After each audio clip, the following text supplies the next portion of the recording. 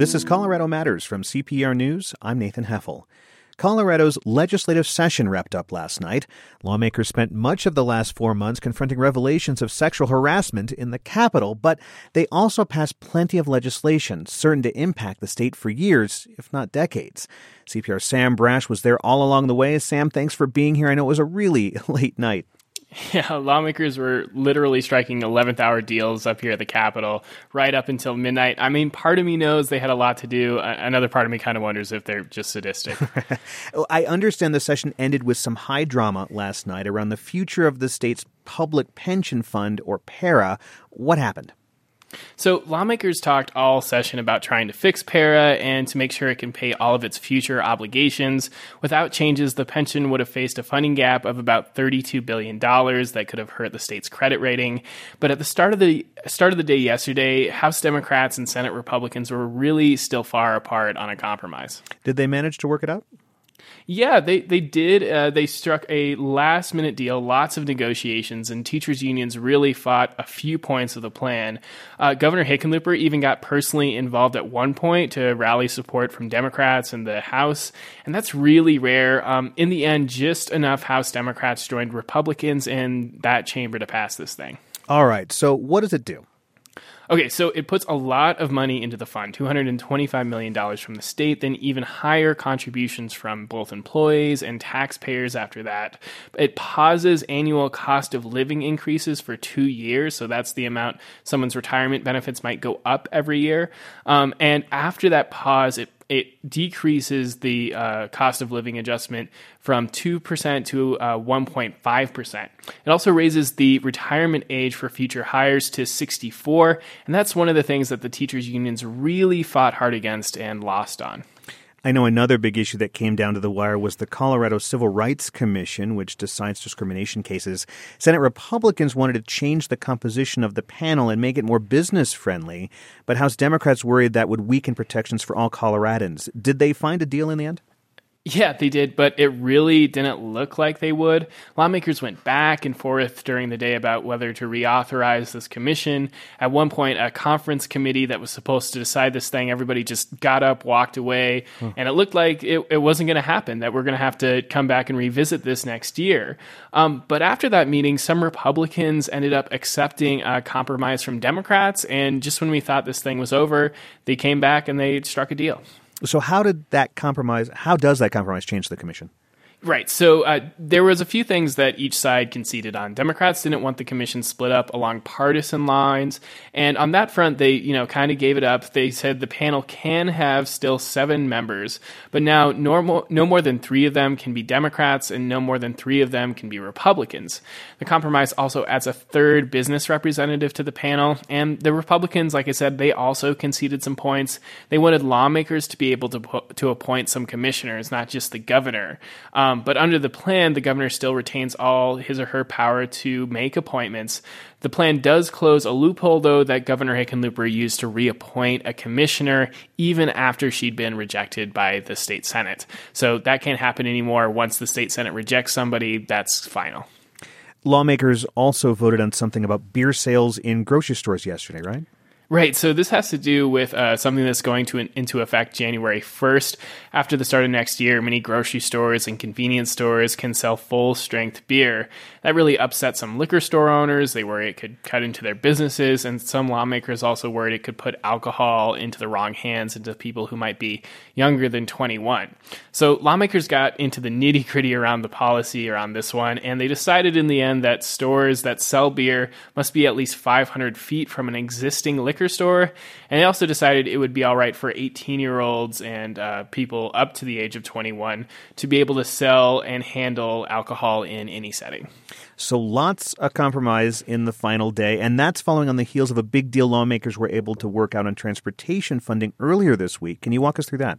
Yeah, that's right. And I think this is probably fair to say this is the biggest thing they figured out along with PARA over the course of the session. So what it does is it sets up a one-time investment of $495 million for transportation projects this year. That includes some transit projects and some money for cities, also $150 million next year. That's just a one-time investment. The more complicated part here is going to deal with bonding. So the compromise would refer a measure to the ballot that would ask voters to let the state take out $2.3 billion in bonds in 2019. 2019, so not this year. Right. So the idea here is to let voters weigh in on other initiatives moving toward the ballot this year, and they're competing measures. There's one backed by business groups that seeks a sales tax hike for transportation. There's another one backed by the Independence Institute, a right-leaning libertarian think tank, and it would ask voters for a different kind of bonding package. So if either one of those passes, that scraps the legislature's plan to go to the ballot in 2019. So to put it kind of all another way, lawmakers have kind of left the key in the ignition on this one, and voters decide what's next.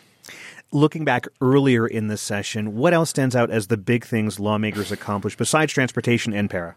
Yeah, there was actually a lot of things that made it through this year. I mean, they passed a balanced budget with enough money to make kind of everybody happy. They set up more money to expand rural broadband. They passed they referred a couple of ballot measures that would essentially get rid of gerrymandering. It would outlaw gerrymandering in the Constitution for both legislative and congressional districts. So this was a really kind of remarkable session. A lot of things made it through. Well, it sounds like lawmakers accomplished a lot, at least a lot of what they said they would back in January at the start of the session. Did that surprise you at all? Yeah, it really did. I mean, this is an election year, right? Like, we're heading into November elections. That's when lawmakers are going to be more inclined to score political points and try and do that rather than striking bargains that might look bad ahead of an election. And the legislature also had to really confront their own culture this year, a culture that let multiple lawmakers be accused of sexual harassment allegations over the course of the session. And they got a lot done despite those challenges. So, yeah, I think it does surprise me. Well, and on that note, obviously sexual harassment was a big topic at the Capitol this year. At least 5 lawmakers faced formal complaints over workplace misconduct.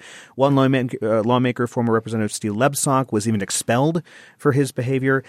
Did lawmakers do anything to address some of the issues brought up by the Me Too movement? Yeah, I think it's fair to say that they did, but the big thing that they were trying to do was revise the legislature's workplace misconduct policies. This is something that a lot of lawmakers said they wanted to get done by the end of the session.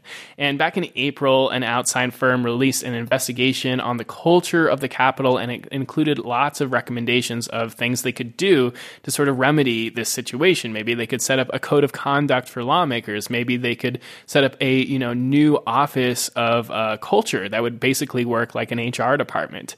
And there were so many that lawmakers sort of bought themselves some time. Rather than act on these recommendations this year, they appointed a 6-member committee to study the issue during the legislative off-season and draft potential bills for next year. So the fun does not stop at the Capitol. The fun never stops at the Capitol. Thanks, Sam.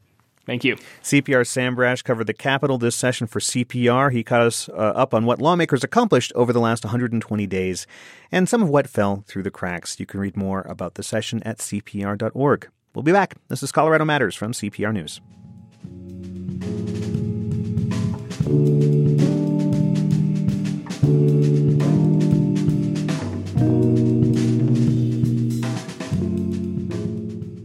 Public health officials put out an unusual warning recently to parents and teachers. Small devices that look like a flash drive might actually be an e-cigarette. The number of underage teens smoking electronic cigarettes has skyrocketed. As CPR health reporter John Daly explains, it's now drawing federal scrutiny. We learned about this trend when a conversation with some teens took a surprising turn. Our team from Colorado Matters went to Castle Rock to talk to kids about marijuana. But students at Mesa Middle School told us weed isn't really the issue anymore. They say it's vaping. Mods and like Juuls and stuff like that, vaping devices instead of like weed because it's way more accessible. You see people vaping, doing Juuls and stuff, and we see it advertised everywhere. It's right in front of our face. Vaping has taken off with young people, especially with one of the most popular brands, Juul. Its devices are tiny and look like a pen or flash drive. When someone vapes, there's no fire, ash, or smoky odor. Federal agencies recently launched a wave of crackdowns against retailers that sell the Juul brand of e-cigarettes to minors. Public health officials worry it could be an emerging crisis. 21-year-old Julian Lavandier says, believe it. It's a habit for me, all the time. When I set down my schoolwork to do homework, take a rip of the Juul. When I get in my car, take a rip of the Juul. Lavandier, a junior at CSU, says he started vaping when he was 16, a sophomore at Regis Jesuit High in Aurora. He'd go to parties where it was common to smoke an e-cigarette, which heats up and vaporizes a liquid or solid. At first, it was a lot of, chasing flavors or doing smoke tricks, and that was really what impressed me. I thought, this is cool. This looks like something fun. Students at his high school vaped in class without teachers knowing. He estimates a quarter of his classmates were habitual e-cigarette users. Lavandier started vaping regularly and later began smoking traditional cigarettes. When Juul arrived on the market, he took that up too and found it habit-forming, more than marijuana or alcohol. It's impossible to let go once you've started using. I'll tell you, after even an hour and a half or two, I am chomping at the bit to find my Juul. Stores aren't supposed to sell e-cigarettes to minors, but Lavandier's been buying them for years and never been carded, not once. The FDA has also asked the firm behind Juuls for documents to see if it's intentionally marketing to underage teens. My name is Lauren. The company runs online testimonials like this one from a woman in her 30s who says she's constantly encouraging people to use this and not smoke your cigarettes. Representatives from Juul Labs declined an interview. A statement says its products offer a true alternative to adult smokers, not anyone else, not minors. Other companies that make e-liquids say their products are also not for minors, but they offer a rainbow of flavors like cotton candy, caramel, cherry, Smurf sauce, and cookies and milk. If it tastes good and a kid might get their hands on it, that's not our goal. That's Jameson Rogers. He's with California-based Anywhere Inc., a producer of e-cigarette and vaping products. As part of the crackdown on marketing to minors, the FDA targeted the company's e-liquid, one mad hit juice box. Rogers says last year the company pulled it from distribution. But he says its products comply with federal law, and it's up to retailers and distributors to not sell to minors. Also, I feel like some of the responsibility has to fall on some of the parents of any kid that's deciding to walk into an adult store, whether that's a liquor store or a tobacco store. One of the benefits of e-cigarettes, according to the industry, is that they can help people quit traditional smoking. Ray Short is founder and CEO of the Tobacco Vapor Electronic Cigarette Association. Don't start at all. But if you were going to smoke or do e-cigarettes, then certainly take an e-cigarette because it's vastly less harmful if you consider that both of them contain nicotine and both of them are addictive. It's vastly less harmful than conventional tobacco. This is a new way to get kids addicted to nicotine. Deb Lipson is a pediatric pulmonologist at Children's Hospital Colorado. She says there's been scant e-cigarette research, including on Juul, and the ingredients in the e-liquids used in the devices. They specifically use nicotine salts. We have no research that I could find on nicotine salts that are inhaled because it's so new. Data from 2015 found nearly half of Colorado high schoolers report they vaped. 1 in 4 said they'd used an e-cigarette in the last month. That's 3 times the rate of traditional cigarettes. Jen Balcoa is a health education coordinator with Jefferson County Schools. The Juul has definitely been a game changer. Balcoa says a tiny pod of e-liquid in a Juul has the equivalent nicotine of 20 cigarettes, an entire pack. She says most educators, parents, and students don't realize how much nicotine is in there or that there is even any nicotine. That's what the research tells us. Balcoa works with students as part of the B team, the Breathe Easy team. The group is educating students, parents, and administrators about tobacco use and Juuls and created a Facebook video.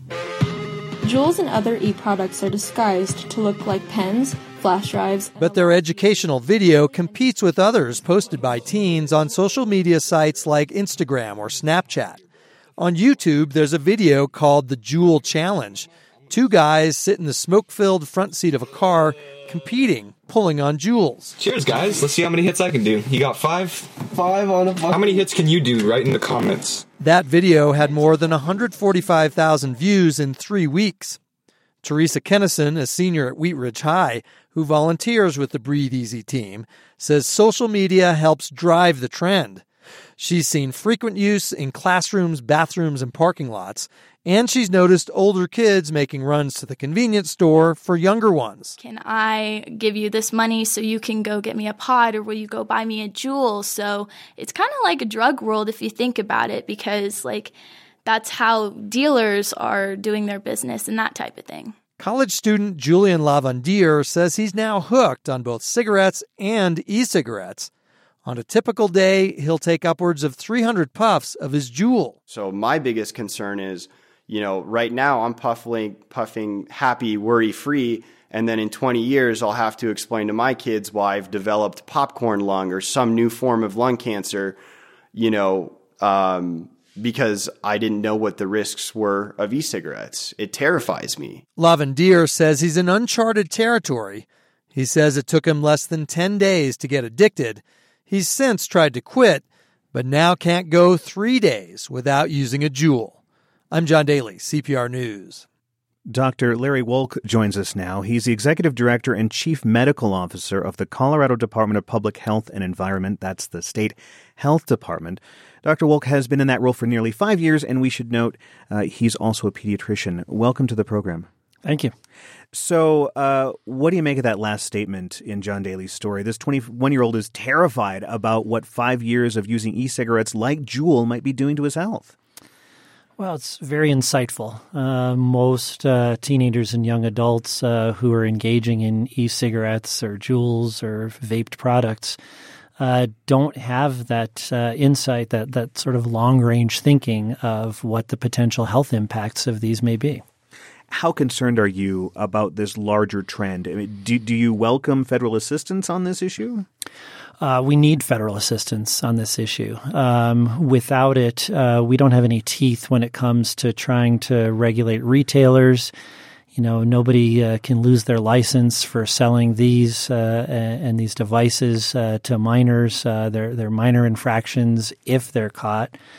Research, as you heard in the story, is also scant. So there's this perception that this is less harmful or even should be less harmful than tobacco products. But we don't know that, and we don't know what the implication of taking a hit from a Juul, which has, as you heard, the nicotine of an entire pack of cigarettes in a single hit, what the long-term implications of that may be. You said hearing these young people was insightful, but was it surprising to you? It wasn't surprising. It aligns with the data that we have. We survey kids statewide through a number of different vehicles, and we know that there's been a dramatic increase in the use of vaping and e-cigarettes and Juuls. Juuls, in fact, constitute half the market now when it comes to vaporized or this e-cigarette market. So obviously, to hear each and every one of them mention Juul by name, is very concerning. This has become part of youth culture. They don't necessarily view it as a health behavior one way or the other, the way maybe cigarettes were. This is something now that is becoming ingrained as a part of their culture. So what do you make of the vaping industry saying, we're not marketing to kids? I think that's BS, sorry.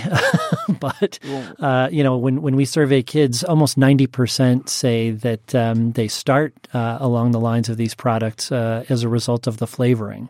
So if they're not marketing to kids, then why create these flavors that would be much more appealing to kids?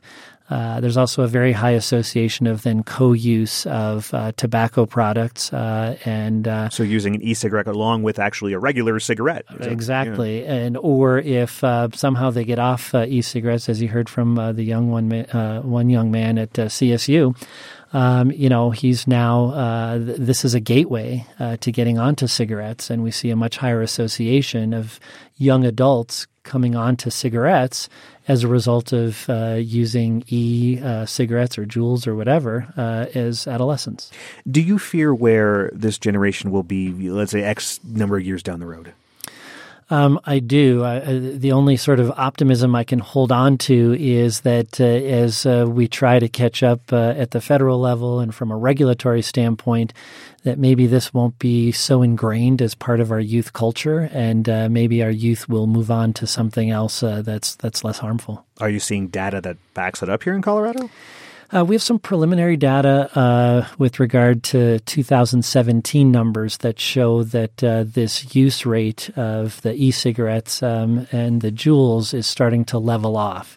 So it's, of course, very concerning that, 50% or more of our youth have at least tried these things, with 1 in 4 having used them within the past 30 days. It looks like our 2017 data show that may be leveling off, and that's really, for me, the single best news I've heard on this subject in a while. So maybe some of the education and some of the recent regulations to try and clamp down are starting to have an impact.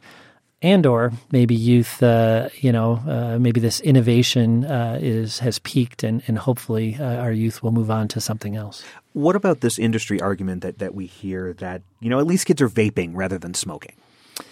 Yeah, again, we don't buy it just because we don't have the research to support that the vaping has these direct negative health impacts doesn't mean that they don't exist.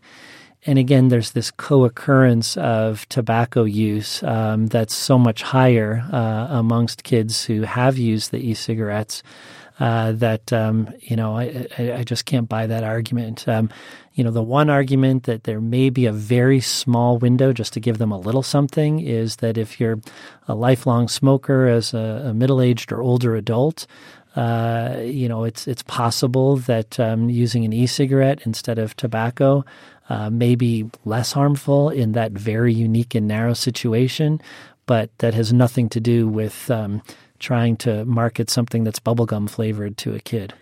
How do parents approach the subject with their kids? Because there are flavors and their friends are using this and they see it as something that may be different from smoking or better than smoking. How do the parents speak about this to kids? Well, I think it depends on the age of the child. With younger children, I think you can set very clear rules and limits and, use this as an opportunity to create some definition around this that says, we think this is bad for you, you should not do this, and set those rules. And when I say younger, I mean elementary aged. When you get to middle school aged and high school aged, it's about educating kids and it's about getting them to think critically about what this could mean as it relates to their participation in athletics, what it means as it relates to their potentially being suspended from school, or maybe they're going to get involved in a relationship and the person they want to be in a relationship with thinks poorly of this and will think poorly of them if they're engaged in this kind of activity.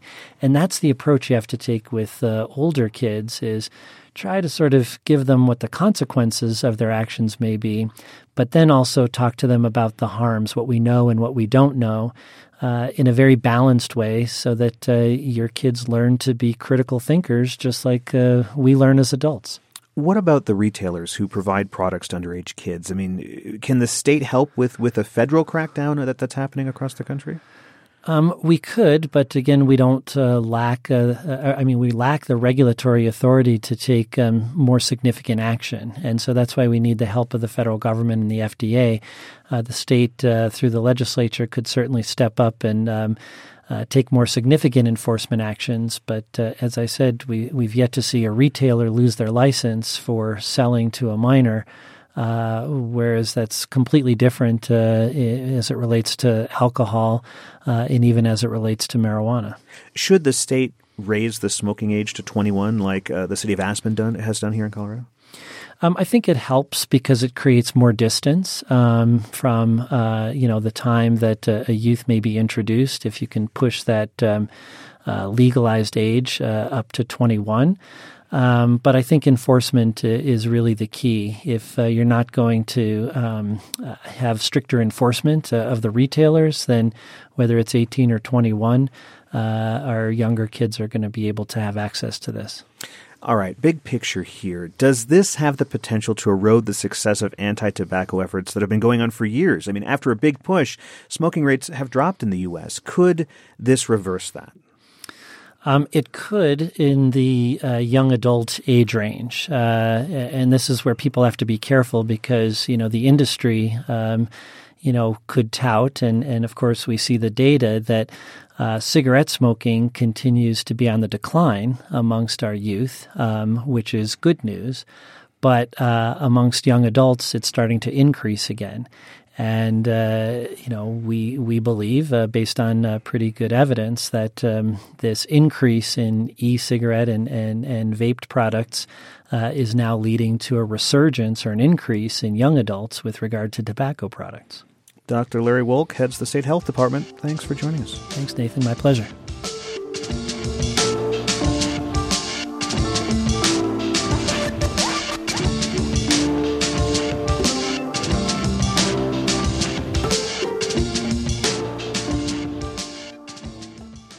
One of the most enduring symbols of the Cold War turned 60 on Saturday.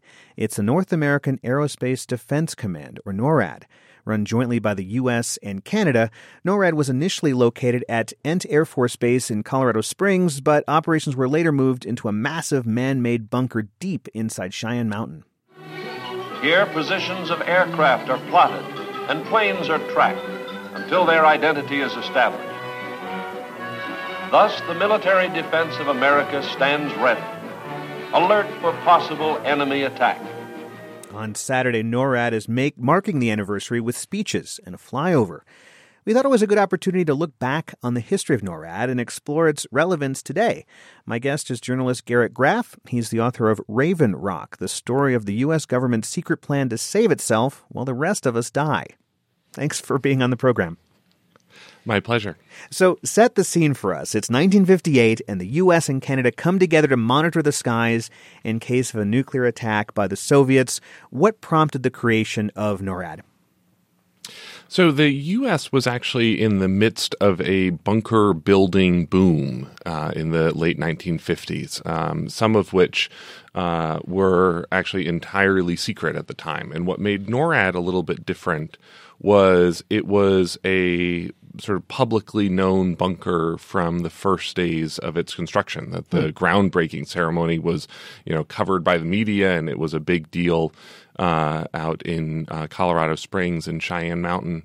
And the U.S. military was building these bunkers, the U.S. government was building these bunkers actually across the country. The NORAD was going to be the third major bunker, along with the fallback Pentagon, a bunker known as Raven Rock in Waynesboro, Pennsylvania, and then the president's own bunker at Mount Weather in Berryville, Virginia. Those were the three biggest, and they are really literally hollowed out mountains with small cities built inside of them. But more than 100 of these facilities, bunkers of varying sizes, were built in the 50s and 60s across the country in almost every state in the country. And the goal was to be able to survive nuclear war, which at that point mostly meant Soviet bombers and meant, for the most part, atomic bombs rather than thermonuclear bombs. Of course, as NORAD was being constructed, you had the switch from bombers to missiles and the arrival of ICBMs, right. And really thermonuclear bombs, hydrogen bombs, became the primary weapon facing the United States. So it was essentially to keep the government moving after an attack. Not so much maybe the safety of the people, but of course making sure the president and Congress, et cetera, were fine. Is that right? Yeah, it was part of what was known then and is still known today as the continuity of government, the COG plans.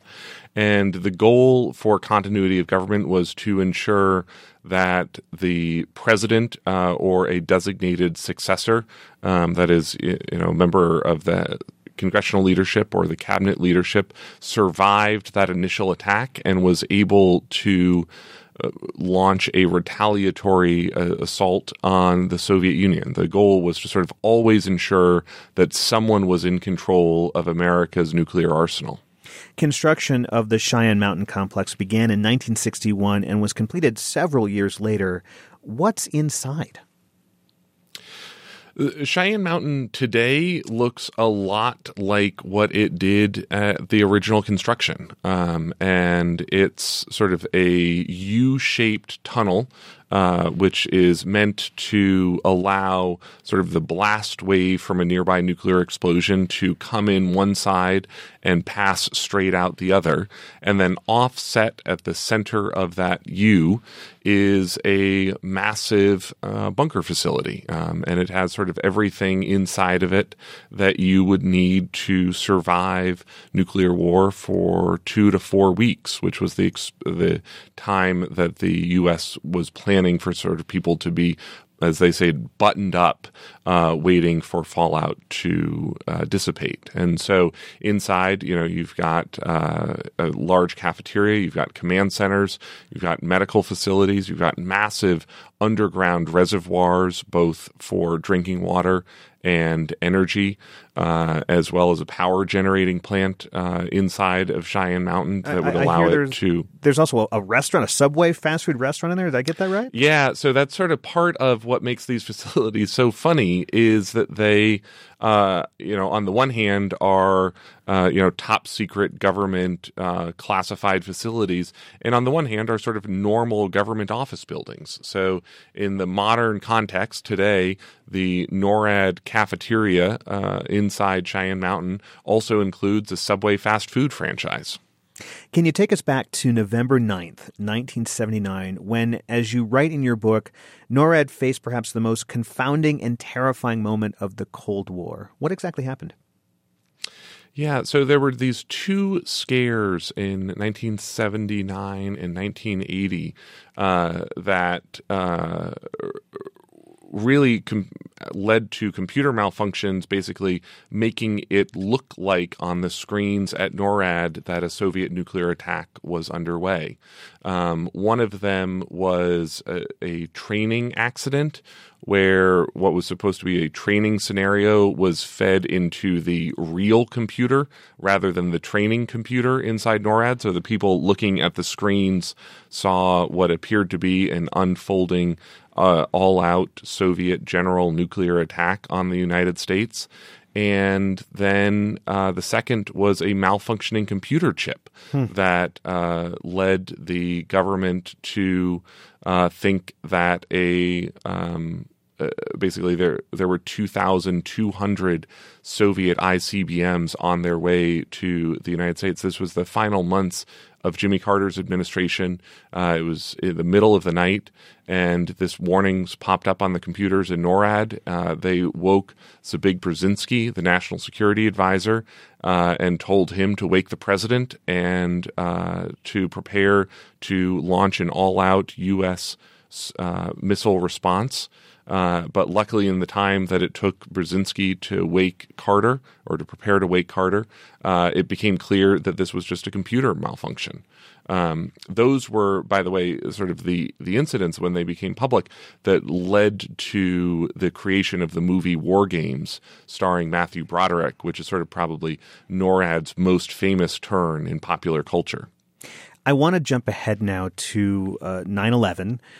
2001. What role did NORAD play on that day? NORAD has sort of their day-to-day mission is to protect the U.S. Airspace and North American airspace. NORAD is a joint Canadian and U.S. facility, so it is run by both Canadian personnel and U.S. personnel deep inside the mountain. And on 9/11, actually, the Pentagon and the U.S. military was engaged in a large-scale exercise, both monitoring an ongoing Soviet exercise as well, an ongoing Russian exercise in early September 2001, as well as its own sort of NORAD, North American exercise known as Vigilant Guardian. And so across the country on the morning of September 11th, we were putting nuclear weapons aboard bombers across the country and sort of spooling them up, readying them, making sure that we could launch them in the event of an emergency. And that was when NORAD gets the first warnings that planes have been hijacked, that a plane has crashed into the World Trade Center. And part of the confusion in that morning was sort of rippling across U.S. government, rippling across NORAD, was this confusion over whether this was part of the exercise or whether this was a real-world threat. And they buttoned up the place, right? They closed it up, right? They did, and it's the first and only time that NORAD has been buttoned up sort of in anger, as they say, in response to real-world events. And they closed up and sealed up the mountain in order to make sure they were afraid at that point that an airliner might be targeting Cheyenne Mountain. So what is the status of Cheyenne Mountain Complex today? Apparently it's in what's called warm standby, right? Well, so actually it was largely shut down and put in warm standby in the mid-2000s when we sort of got more afraid of terrorism than the Russians. What we've actually seen, though, in the last couple of years is that NORAD has been fully reactivated and is being rebuilt in part to deal with the cyber threat, that it still has a very active role in running operations in North America in the event of some sort of catastrophic attack on the United States, and that NORAD itself is one of the only so-called EMP shielded facilities. That's the electromagnetic pulse that would come from a high-level high-altitude nuclear explosion. And just briefly, but before we wrap up, what about Russia and North Korea? Of course, we're seeing things happen on that stage as well. Is there a role for Cheyenne Mountain now with that? Absolutely, and that's a lot of what NORAD monitors day to day. And whenever you see those missile launches take place with North Korea, which we thankfully haven't seen in a while, that's sort of all funneled through the Air Force, Peterson Air Force Base, and NORAD there in Colorado Springs. Thanks so much for joining us. My pleasure. Garrett Graff is the author of Raven Rock, the story of the U.S. government's secret plan to save itself while the rest of us die. We've been talking about NORAD, the North American Aerospace Defense Command, which turned 60 on Saturday. This is Colorado Matters from CPR News.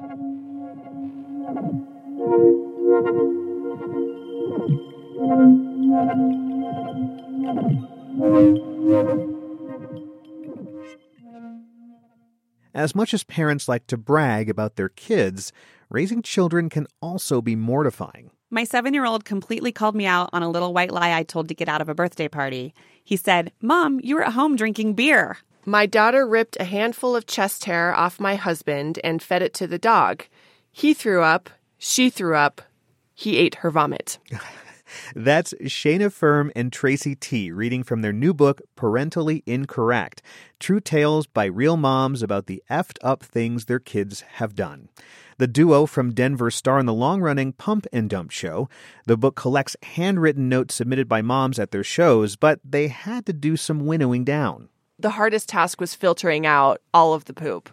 There's just an unbelievable amount. So there are across common America. Themes. We actually started to separate them by theme because we could probably write a book about each and every theme. There's even, older kids and theft.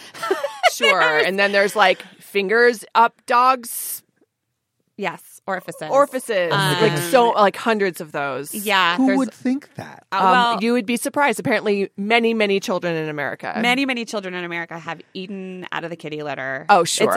There's just an unbelievable amount of gross. The pair host their Mother's Day Eve comedy show and dance party Saturday at the Paramount Theater in Denver. Let's listen back to our conversation from last year with Shayna Firm and Tracy T. Shayna, Tracy, welcome to the program. Thank you. Thanks for having us. Shayna, explain what you mean by parentally incorrect. Well, the show started with us kind of, the idea was that we would say the things that people really we're afraid to say. Yeah. We would be the jerks and kind of talk about the things that happen as parents that, maybe you don't want to admit or, that maybe you would feel guilty saying or talking about. Like what? Well, there's just a lot of things that happen to us every day. And I think we don't use these words in particular, but we say that parenting is really messed up and ridiculous. And I think that on a daily basis, there's just so many things that we never thought we'd be doing that we're doing. And so that's the world we live in. And that's kind of the experience we give the moms, to kind of celebrate how messed up being a parent is. And Tracy, I understand that this all began with a need for a night out without the kids. Yes. So we started the show a little over 4 years ago up at Local 46 in the Highlands. And both our daughters were a year and a half-ish, and Shay had just had her second. And we were just kind of in the thick of it. And Shay had been sort of reading her local mommy listserv and people, freaking out about just sort of everything like you do when you have a young kid. And, she just kind of thought, gosh, we just all need to have a night out and a drink. And we kind of felt the same way. And so we just sort of put this show together on a lark as a way to keep our brains going too, instead of just oozing out of our heads with diaper cream.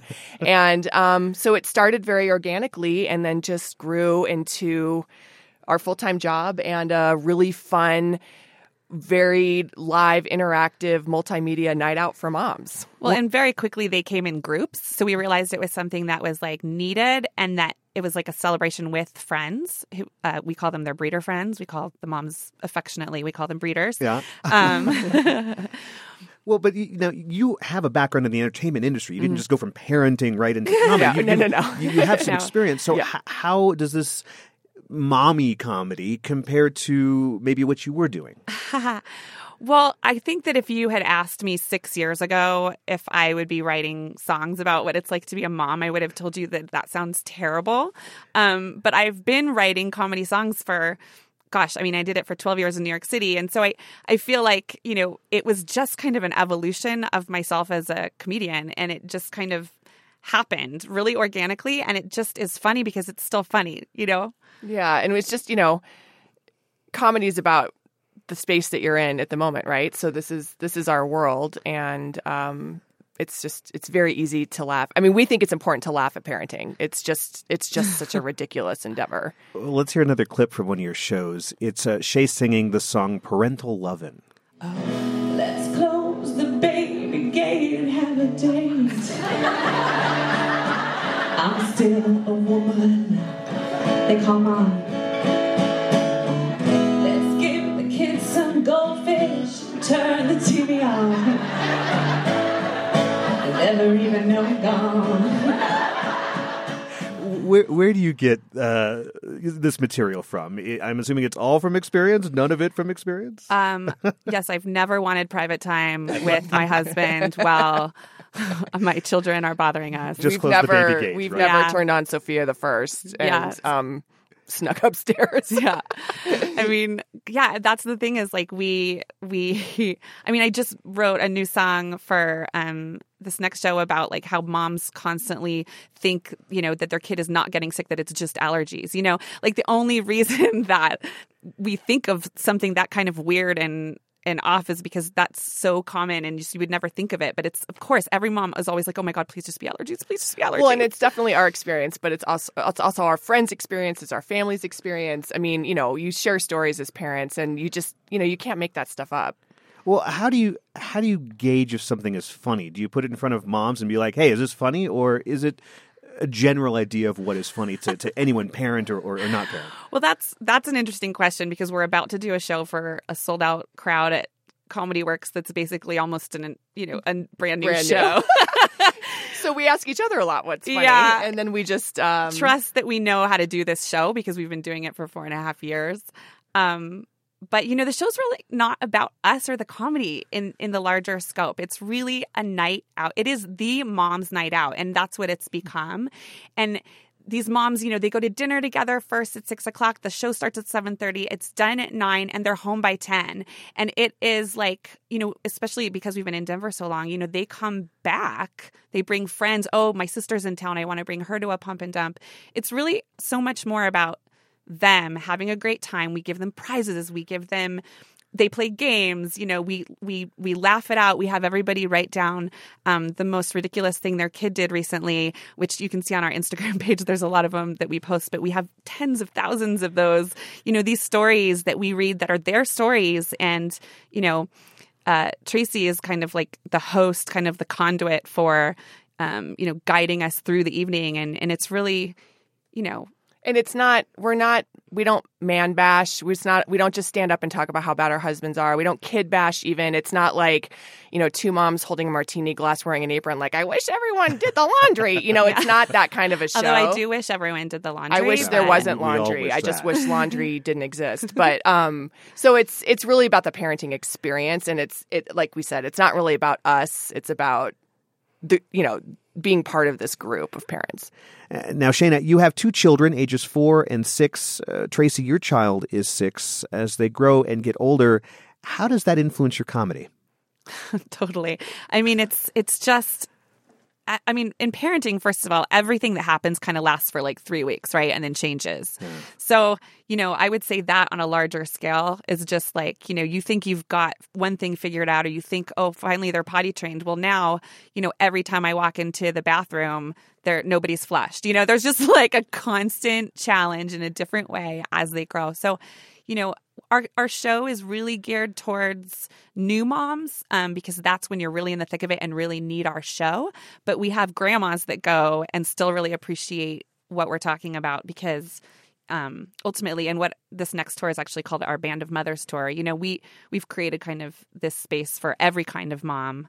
And I think it's good because I failed to make a baby book or record any of those early times with my child. So for us, it's good. We're constantly reflecting back on our the early days experiences compared to now and finding that balance. And I think it gives us perspective. We can think back of those early baby days when you just thought everything was going to go up in smoke, and then it's nice to compare it to kind of where we're at now, which isn't, we still have super young children. So everything we're going through is new and we're certain we're going to fail. And every day, we just wonder if we're going to make it through too. Are shocked. Well, I want to wrap this conversation up with Tracy. How often do you get dads or people who are not parents in the audience, or do you need to? All the time. Our husbands love the show, and we would never make a show that they didn't love. And dads really do appreciate it. I think they see it from a different lens. We get a lot of like, oh my gosh, now everything she was saying makes total sense. Or, I didn't think of it that way from a mom's perspective. But it's still, like we said, it's not like hating on dads the whole time. So it's really fun for any parent. And we get lots of, preschool teachers that come and labor and delivery nurses that come, right. People who work with children, doulas and nannies, I think if you know children, you appreciate it. That reminds me that it's a great present for dads to buy their, yes. And so we wanted to announce today that our Mother's Day Eve show this year is actually going to be at the Paramount, and we are super excited. So that is the best Mother's Day gift that you could give. Yes. Thanks so much for joining us. You are so welcome. We're so happy to be here. Thank you. Shayna Firm and Tracy T of the Pump and Dump Show. Their Mother's Day Eve comedy show and dance party takes place this Saturday at the Paramount Theater. Their book, Parentally Incorrect, True Tales by Real Moms About the Effed Up Things Their Kids Have Done, is out now. And that's our show. I'm Nathan Heffel. This is Colorado Matters from CPR News. Have a great day.